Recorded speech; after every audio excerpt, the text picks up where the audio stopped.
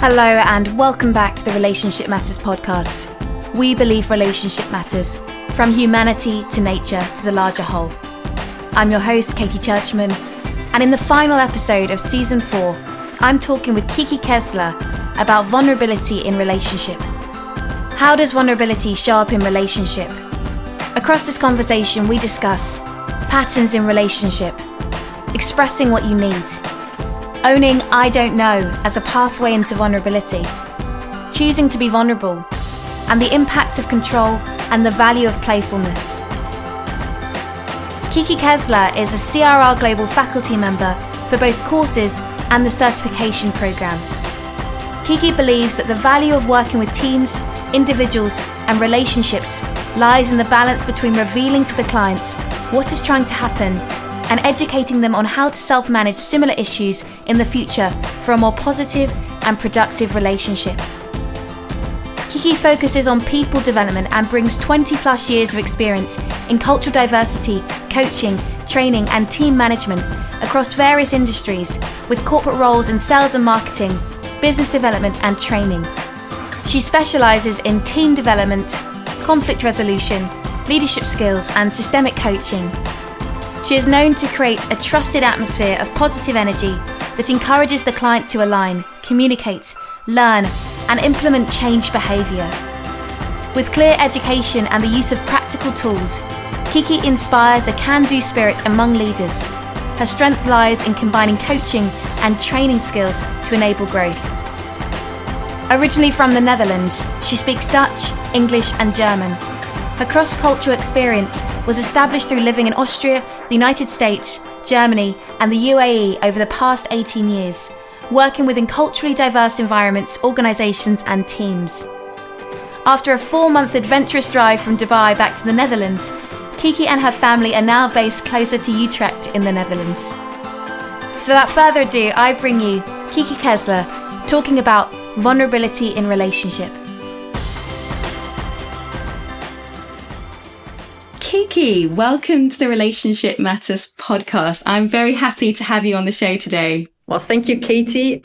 I'm super excited. We've been talking about this for some time, so we finally made it. Thank you for having me here. And today we're talking about vulnerability, in particular, vulnerability in relationships. So why this topic, Kiki? Well, it actually just came up. I was listening to somebody on LinkedIn, I think, or reading something. And then I thought, let's reach out. This might be something, there's something in it to explore on how this shows up in the work that we do, but mostly in the relationships that we're part of, how we show up in life. It did something to me on the inside. And I noticed there's almost a vulnerability in talking about vulnerability because it's quite exposing in some ways. Have you found that sort of coming to this conversation today? Oh, yes. I was having a walk in the forest yesterday with the dog. It was a beautiful sunny day.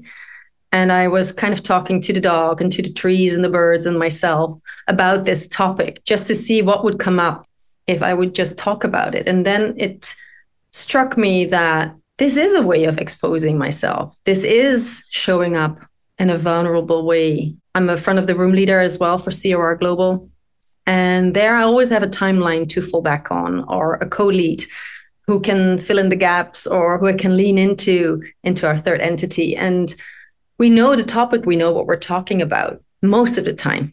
But here I'm like, well, let's see what shows up. I'm by no means an expert or a specialist on vulnerability. So to really dive into this topic with you is kind of edgy. There's no timeline. And yet that is what I'd argue is what makes you in some ways an expert, because you're a human being. You've lived these experiences that make us very human. And in sharing that is vulnerability 101 in my eyes. Yeah. So let's see. Let's see what shows up between us as we're having this conversation. Yeah. So in terms of vulnerability in relationships, where have you recently found this to be most useful? Well, my husband and I, we've been together this year for 20 years and married this month for 14. And after so many years together, we've been, of course, like any other couple, developing certain patterns in the way that we respond to each other. the way that we cross edges together. And because of life events, we've been going through quite a lot of myth changes over the last couple of years. Some were self-chosen, others were thrown upon us. And that caused us to be quite detached from each other, quite snappy, quite unfulfilled in the relationship, if I'm really honest. And instead of me as a relationship coach trying to look at what does this third entity need, what do the people need to do in this relationship, I wasn't really part of the relationship. I didn't really allow myself to fully show up being myself. I was more looking at it from a bird's eye view, like an external coach, looking at our own marriage, until I got tired of that role. Also realizing that I couldn't coach my own relationship. I mean, we tell everybody in the courses, right? And still there is that sense of, I know, I should know, I do this work, I train other people up in this. Of course I can do this. And it turned out I couldn't. So we asked for help. I think that's where vulnerability already showed up, asking for help. And we went to see a relationship therapist. And up until now, only a couple of times. But I think the key part that showed up there is that, well, a few things actually. One is that, can you express your need? So feel what you feel. Get in touch with your bodily experiences. What emotions show up with that? And then what need arises out of that? And can you express that? And I realized that I hadn't been expressing my real needs. I've been complaining, I've been finger pointing, blaming, being unhappy, but I didn't really share what I needed. And that felt very vulnerable to do. Still is, we're still learning. But to express what you really need with the risk, because you can't expect that what I need, that my husband will fulfill that need, right? There's no promise that he can or want to. So there's a risk that need won't get fulfilled or rejected or whatever the response might be. So I think there's a lot of vulnerability in that. And then on the other hand, there's also not taking too much responsibility for what the other person needs. The ability to say no to things. And I think there's a vulnerability in that too, because from my past, the way I grew up in the household, the family with my parents and my sister, I always wanted to protect the relationship. When my parents were fighting or in an unhappy place, as a role within the relationship, within that bigger system, my sister and we would take that role of harmonizer, of clearing the air, of being a place where the parents could vent or ventilate, arguable. So yeah, that harmonizer, that protecting the relationship has always been a big part of me. I had to unlearn that as a coach, but I think in my own marriage that has shown up a lot again. So allowing vulnerability and not being attached to what the relationship, where it wants to go, is, wow, it's such a different experience. Because then the relationship can really evolve. And it strikes me that I know all the theory, but to really practice that in the relationship is another thing. What strikes me about what you're saying is it started with you owning that I don't know, and I don't have to know what this looks like for my relationship. And that's really hard to do, particularly when we're in this role of coach or leader or front of the room leader. I've noticed that in my own marriage, it's, how come I'm not getting this right? I just taught the toxins and I'm now stepping into blaming or defensiveness. And yet to own, I don't know, that feels like almost the door that opened up everything else that followed. Well, and we're still in that process. But I think it creates freedom to not know. Yeah. It allows us to have less expectations of each other, of what it should look like. There's more space with that. Marita shared this example of Arnie Mandel in a big group process. And apparently he'd often come with the stance of, I don't know. And so there'd be a room of people not sure what to do. And he'd be like, I don't know, actually. What do you think? And there's something so powerful about that stance. And yet it's not something we're taught to do. And so it doesn't necessarily come naturally. I think in our education and our careers, we're told to know. Mm-hmm. And then what does that do to our relationships when we always know and have to know? Well, it doesn't do a lot of good.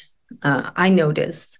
I mean, not knowing doesn't mean that you're detaching yourself, right? Or that you're giving up, or not knowing is just showing up saying, let's see what might emerge if we all don't know, or if we don't pretend to know. Because, and this started very young already for me in university, where I was given a role where I had to kind of teach younger students a certain skill. I studied hospitality management. I became this micromanager because I thought I had to know everything. It was very uncomfortable. They said, Kiki, I like you outside of these hours together, but here you show up so strange.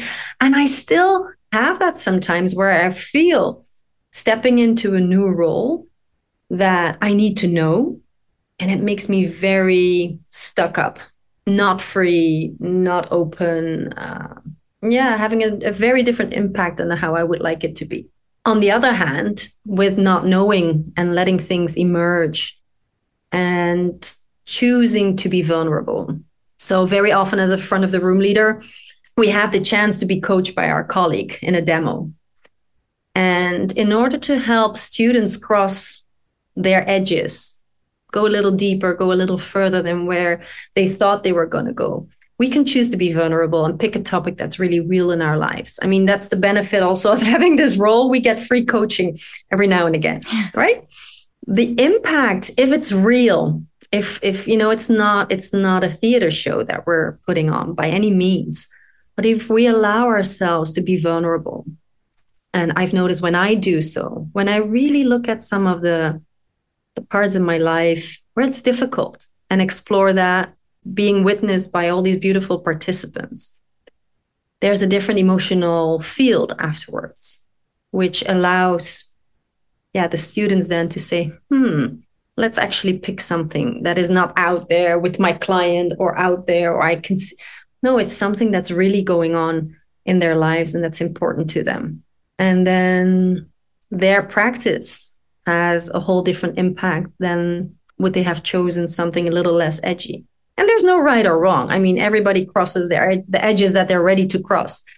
But it does invite people to do so. I'm noticing that the idea of sort of scripted acting versus improvisation is coming up for me. And it makes me think of, there's this play called People, Places, Things. And there's this wonderful monologue that talks about, in a play, I have my script, I have where to stand, I have my costume, the lights are on me, I know exactly what to do. But the actress really struggle with her life because you don't have those directions. You don't have that control. And I wonder whether there's almost this sort of releasing of control in this vulnerability. It's more of an improvisation where you're open to things showing up that you didn't expect. Does that resonate with you? Yeah, absolutely. Because then you can really feel. Then your mind is not an overdrive. The information is coming from different places. Impulses show up. Emotions appear.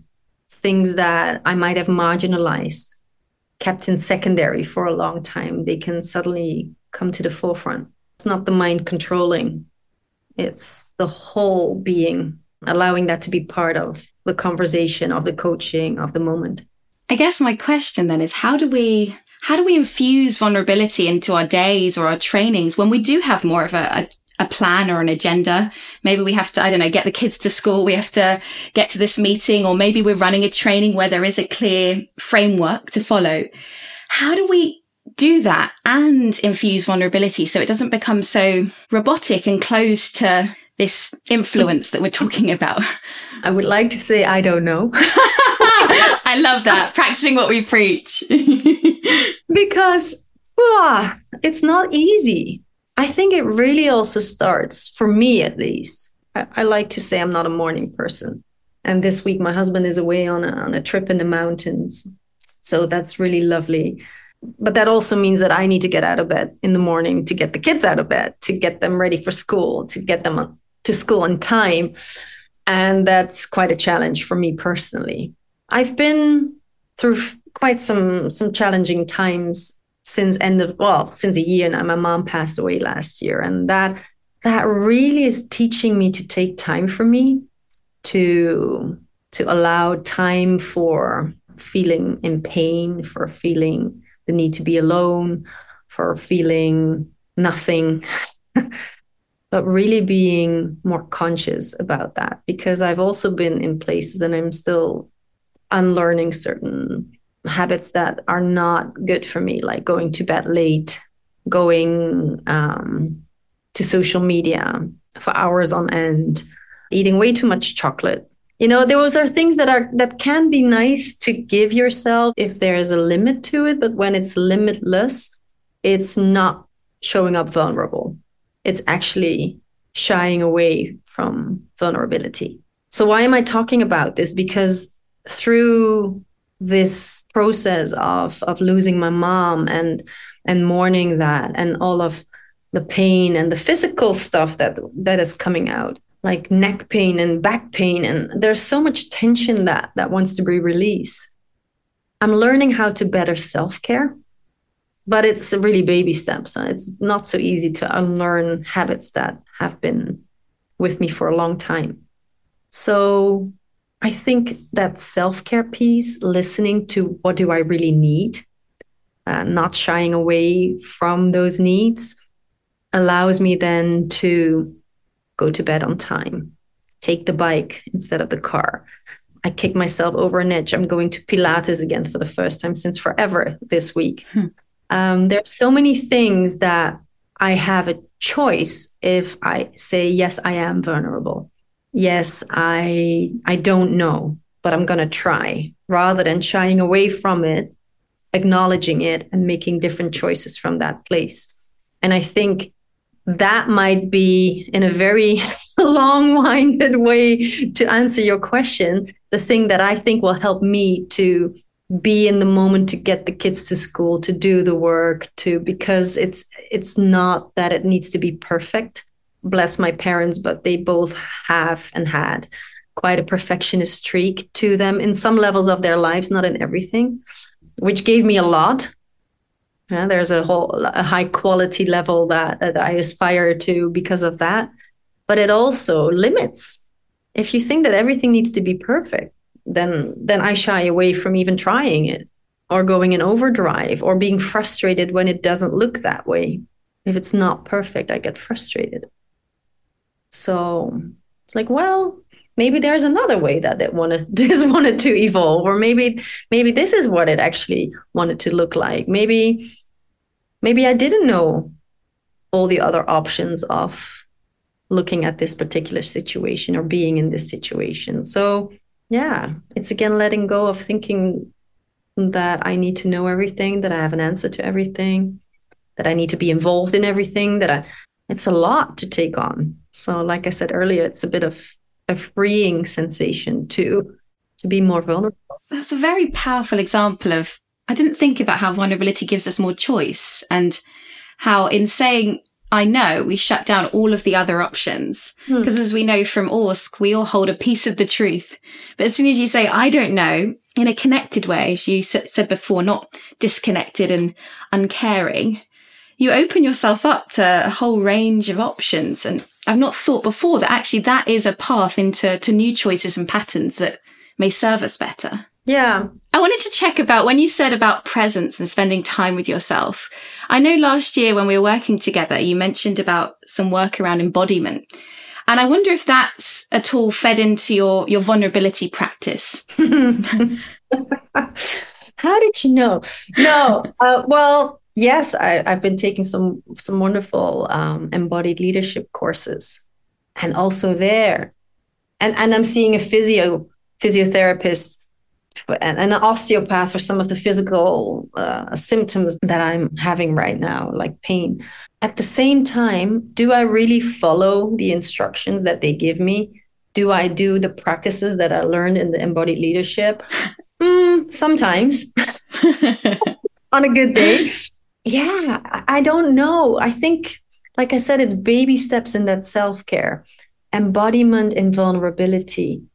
I think my body is saying help, like do something for yourself. And with my mom, I saw that she wasn't doing a lot to stay fit even before she got ill. But in the last years of her life, she was kind of, okay with not being so fit. So that for me was like, oh, don't become like her and really make sure that you get fit. But then I don't really do it most of the time. So I think there is still something vulnerable in it. I haven't figured that out, why that is. Is it discipline? Is it really caring? Is it the need to look good? I don't know. I really don't know how the embodied practice is going to come into this work, but I know there is something with it. I'll let you know once I figure that one out. But if you have a hunch, I don't know. Well, I was thinking as you were talking about the presence and the time with yourself, how we often, I think with this topic, there's a lot of theory around vulnerability. There's a lot of research. There's many books. There's many TED Talks. And it's very much an intellectual standpoint in terms of how we understand vulnerability. And I guess I'm wondering, how does vulnerability live in our bodies? And where might there be intelligence that we're not tapping into just because it's not showing up in the usual way we process information? Well, in that regard, I definitely think that whatever I probably wasn't fully processing on an awareness level, my body is giving me a lot of information. Beginning of not a frozen shoulder, but there's something going on the left shoulder. I had dizzy spells the weeks after my mom passed. There was a lot of information my body was telling me to actually slow down, take care of this wonderful envelope that you're living in this life. Don't just go on autopilot, but I think it was a big message for me to self-care. So not just on an emotional or mental level, but also on a physical level. And it probably will keep telling me stuff until I really start doing so. I think that word you used, autopilot, stands out because I think vulnerability is never going to be our autopilot default mode, because it does the opposite of protect us in some ways, or at least in terms of our ancient instincts. It feels very exposed, very open, and that perhaps wasn't so useful to us thousands of years ago. But now we're starting to see that it's not just a strength in our personal relationships, but our leadership too. Have you noticed that in terms of maybe that backwards understanding of how we protect ourselves and how we open ourselves up? Yeah, well, it automatically, and I think you mentioned them before, but it takes me back to these toxic behaviors that people come up with, probably unintentionally, but in times of stress, in times of conflict, in times of change. And when we look at teams, when working with teams, and there is always an underlying purpose to these toxins. And when we explore them with teams through the use of the toxins grid, for instance, it has an element of protection, like you just said, like something, a shield to make us feel better about, or to make these team members feel better about themselves in those moments where it's not yet so safe, where the trusting environment is still establishing. And especially when then a team member starts to speak that voice of vulnerability, it's so important to highlight that, to feel into the emotional field. Like, how is it different now that we hear this voice being expressed on behalf of your team? But at the same time, it's also very important to catch it when out of that knee-jerk autopilot reaction, there is a response that often wants to shut down that vulnerable voice. And hey, I'm living in the Netherlands. I am Dutch. I recognize it when sarcasm is offered as a joke. And that happened last week when I was working with a team. And it happened more than once. And when we were in the toxins grid, it happened again. And it's like, okay, just slow down. What just happened? What was your intention? What was the impact? And you could just feel like a whole shift taking place in that system, because it was named and it was not made wrong, but it was acknowledged that there's a pattern. So those kind of interventions and realizations for the team will help them to feel more trusting towards each other, which in the end then also allows them to show up more and more vulnerable, which again creates more trust. So there's that constant building on each other when teams learn how to do that. And from my own bodily responses in that. So again, you were asking, how does the body give you information? I don't know how that is for you, but when I'm working with a team where there's a lot, and any relationship, by the way, that I'm part of in that moment, where there is tension, I can feel it in my body. My knees start to shake. I get like butterflies, but unhappy butterflies in my stomach. My heart rate might go up a bit. I start to feel a shiver in my voice. So yeah, there's a lot of information that tells me like something's going on. Something is off here or needs attention. So I use my body a lot for that. And then exposing that, saying, hey, this is what's going on for me. What's happening for you? That's again a way of showing up vulnerable and allowing and inviting others to actually express what's going on for them. I like where you're pointing us as well in terms of how some of the toxins show up in quite subtle ways and in ways we might dismiss as, oh, that's just who we are as a team or a couple.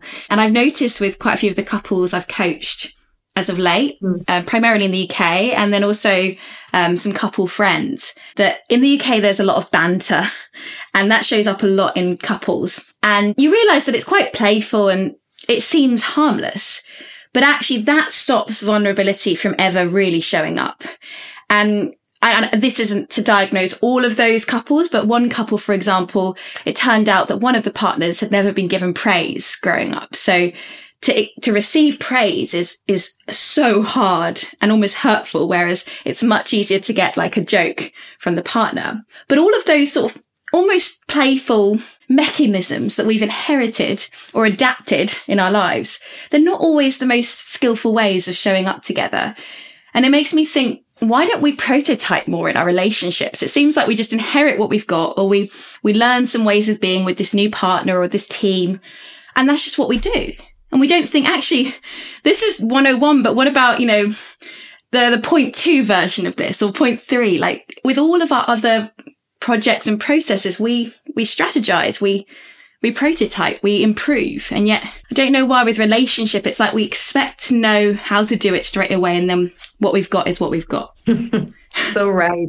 There's so much generational baggage that we keep carrying with us like a dead horse sometimes. I mean, again, there's lots of good stuff coming from our ancestors, but there's stuff that you think, really? Why we're showing up? I'm showing up like my mom and you're showing up like your dad. That is not a good combination. So yeah, but it takes awareness, and it takes, again, I don't know if it's just vulnerability. I think it's also some courage to say, come on, I know that we're doing this, but is this really how we want to be? My pitfall is that I then fall into that coach mode. Yes. Because, I know the theory, or I know the potential. I can see what we could end up like. But can I just let that role sit on the side and just be me in that relationship? And again, say how I feel, not like this is what I can see for us. No, this is what I need right now. Is very different. And you can see how damaging that can be in the long term. These patterns that play out, that when they play out for so long, it's like, wow, I've never actually expressed myself in this way for so long. And this is a big part of who I am. To give you an example, there was this couple I was working with and they were talking about their engagement, and it was meant to be this quite funny story, but it was quite spiteful in the end. Like there was sort of quite a lot of this didn't go right and this didn't go right. And it was a real challenges, problems narrative and like poking fun of the other. But you've got to think like, that's your story going into your hopefully lifelong relationship. Is this who you want to be together? Of course, being playful and funny is great, but there was a lot of bitterness under the surface. And I wonder what it would be like if in all of our relationships, we were stopping and thinking more, is this who we want to be together? Is this really who we want to be together in the next, 10 years or 50 years?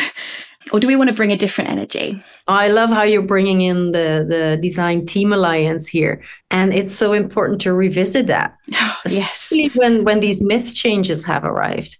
Like I said, at choice or just thrown upon your relationship. Are we daring to say to each other, hey, this has served us up until now, and probably a little bit earlier than that, but it's serving us anymore to show up the way we do. How do we want to be together? I mean, I'm turning 45 next week, and I'm like, okay, I'm definitely halfway, right? If not past midpoint. So the notion of life is not forever is, I mean, hopefully there's still lots of time ahead, but you never know, right? So to become more aware of that and saying, hey, great, if we can spend our life together, wonderful, but here are my terms, or this is what I would need. And it doesn't, again, mean that my husband needs to fulfill all those needs, but at least put it all on the table and create from that again. I don't think we've had that exact conversation like I just mentioned it, but we're in it. We're doing more of that. We're having more conversation. We're asking more about how do you feel, and not immediately looking for how do we solve this, which in all fairness is more his kind of style to approach what shows up for us. But can we also challenge each other in that and role switch, even though, yes, men do more of that and women do more of this, but it doesn't have to look that way. So also those kind of things. Can we be a bit more playful? I think that is one more thing that starts to show up with showing up more vulnerable. Like we spoke about, having more freedom, more openness for new information, more choice, but a bit more playfulness as well. And see the whole person, because I show up more like myself. I show up with all the nice and not so nice and pretty and not so pretty parts. I think if I do that and he does that, then we can see each other as whole human beings and not just the thing that we didn't like anymore and we focus on. And the 2% truth, and the more that I focus on it, the bigger it becomes. And yeah. So it brings more playfulness and joy if you get to experience each other's whole range again. Feels like such a live conversation, even though I'm sure it's challenging at times. It feels like it's so energized and real.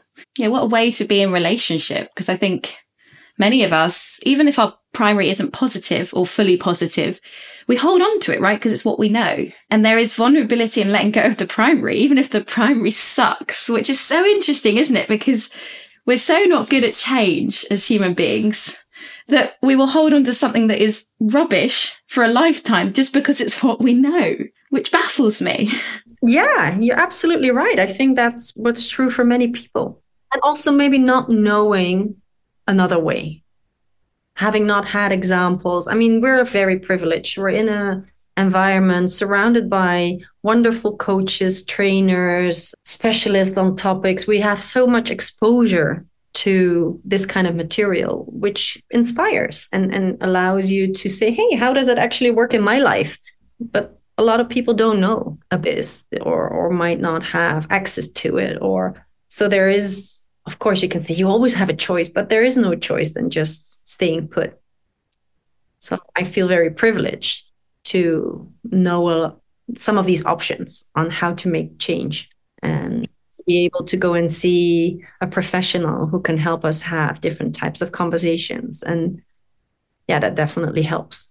And I think what you said there made me think as well, it's really quite simple. Whilst this work can get quite complicated in terms of systems theory and the tools, really it's about relationship first. And so often I come back to that with my clients, with my marriage, with my friends, with my mother.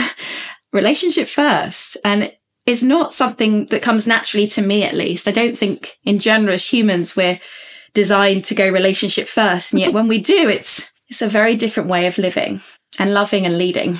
Yeah. And the funny thing, and I totally hear you. And I don't think that I've really put relationship first in the way that you are describing it.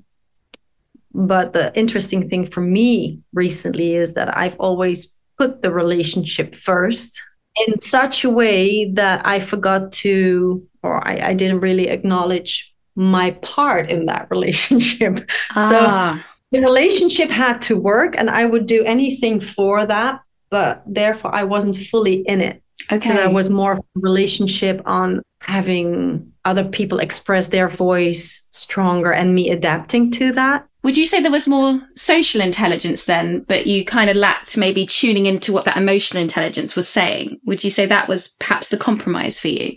Yeah. I wasn't allowing my own voice to be really present, or my own needs. And I think that's where the vulnerability piece comes in to. And you see all these three types of intelligence: emotional, social, and relationship systems intelligence are necessary to function. If I only sit on social intelligence and relationship systems and intelligence, but I forget my own part in it, doesn't work either. Well, then it's really not complete, is it? Because if it doesn't include you, it's not the relationship. And so maybe we need to rework that relationship first statement for people like you who are more empathetic, like relationship first, and that includes you, because I think it does easily distract us or detract us from us. And I think as coaches and leaders, we tend to focus on others, and then maybe we do a disservice to ourselves and then the relationship, because we're a part of that. Yeah, which is interesting, because we also, you know, when people come to, for instance, the certification course, in the beginning, what I often see, because I'm also a cohort leader and a supervisor in certification programs for CRR Global, is that there's a lot of focus on, I want to learn how to do this better with my clients, which is absolutely true. You know, the mastery of using the tools, skills, and competencies is partially going to pay your bills. And that's why you've entered the program. Totally get that. I think that was true for me too. Towards the end of the program, there is usually this notion of, I've changed so much as a person. I see myself differently showing up in the world, in the relationships that I'm part of. Yeah. So that is something that brings me a lot of fulfillment and joy when people speak to that personal impact that they've experienced through this work. And that speaks to how, maybe it was Faith who said it, but how relationship systems intelligence includes and transcends EQ and SI. So it's not separate from, it's not, one and not the other. It's all of it. And it's something more than 1 + 1 = 3. Yeah. Thank you so much for this gorgeous conversation, Kiki. I've had an absolute blast dancing with you today, and I can't wait to get you back on for season 5. I'm already signing you up for episodes in season 5. Great. I think first edge of putting myself out there on this platform, on the beautiful platform that you've created, is part of, like we started the conversation with, to show up vulnerable. I think it's less about what other people will think of it. Of course, there is an aspiration that this will be inspirational or bring some value to other people. But in the end, it's more on having a great conversation with you, if it's recorded or not. And express this. If you need to talk sometimes outside of your own head and not just to the dog and the trees and the birds. But to have a real conversation with the wonderful questions that you've asked. And that takes us to new information. So thank you very much for having me. It's been an absolute pleasure. And thank you for walking your talk. And I know that this is going to be inspiration for many people. Thank you, Kiki, and take care. A huge thanks to Kiki for that wonderful discussion that explored some of the different dimensions of vulnerability. Here are my key takeaways. Allowing vulnerability and not being attached to where the relationship wants to go can be a very liberating experience, and one that creates the space for the relationship to evolve. Taking the stance of I don't know doesn't mean you are detaching and not caring. It means you're showing up and holding a stance of let's see what might emerge if we don't know or don't pretend to know. Vulnerability is also about being present with your own needs. Relationship systems intelligence is incomplete if it doesn't include emotional intelligence or the system of me. Relationship systems intelligence includes and transcends emotional intelligence, EQ, and social intelligence, SI, and holds that 1 + 1 = 3. As we come to the end of season 4, a mammoth season of 30 episodes, with the podcast hitting 80,000 downloads from across 129 countries, I want to say a huge thanks to all the wonderful guests who joined me across this season, and also a huge thank you to you for supporting and sharing this podcast and joining us in putting relationship first. Relationships really do matter, so thank you for being in relationship with this podcast, and we so look forward to welcoming you back for season 5 later in the year. In the meantime, do look out for special bonus episodes that will be launching over the coming months. Thank you for listening to the Relationship Matters podcast. If you enjoyed this episode, please share it with your colleagues and friends so that we can continue to spread these ideas across the globe. And if you haven't already, do subscribe wherever you get your podcasts to make sure you never miss an episode. And for more information on the ORS courses, please visit crrglobal.com. For over 20 years, CRR Global has accompanied leaders, teams and practitioners on their journey to stronger relationships by focusing on the relationship itself, not only the individuals occupying it. This leads to a community of change makers around the world. Supported by a global network of faculty and partners, we connect, inspire and equip change agents to shift systems one relationship at a time. We believe relationship matters, from humanity to nature to the larger whole.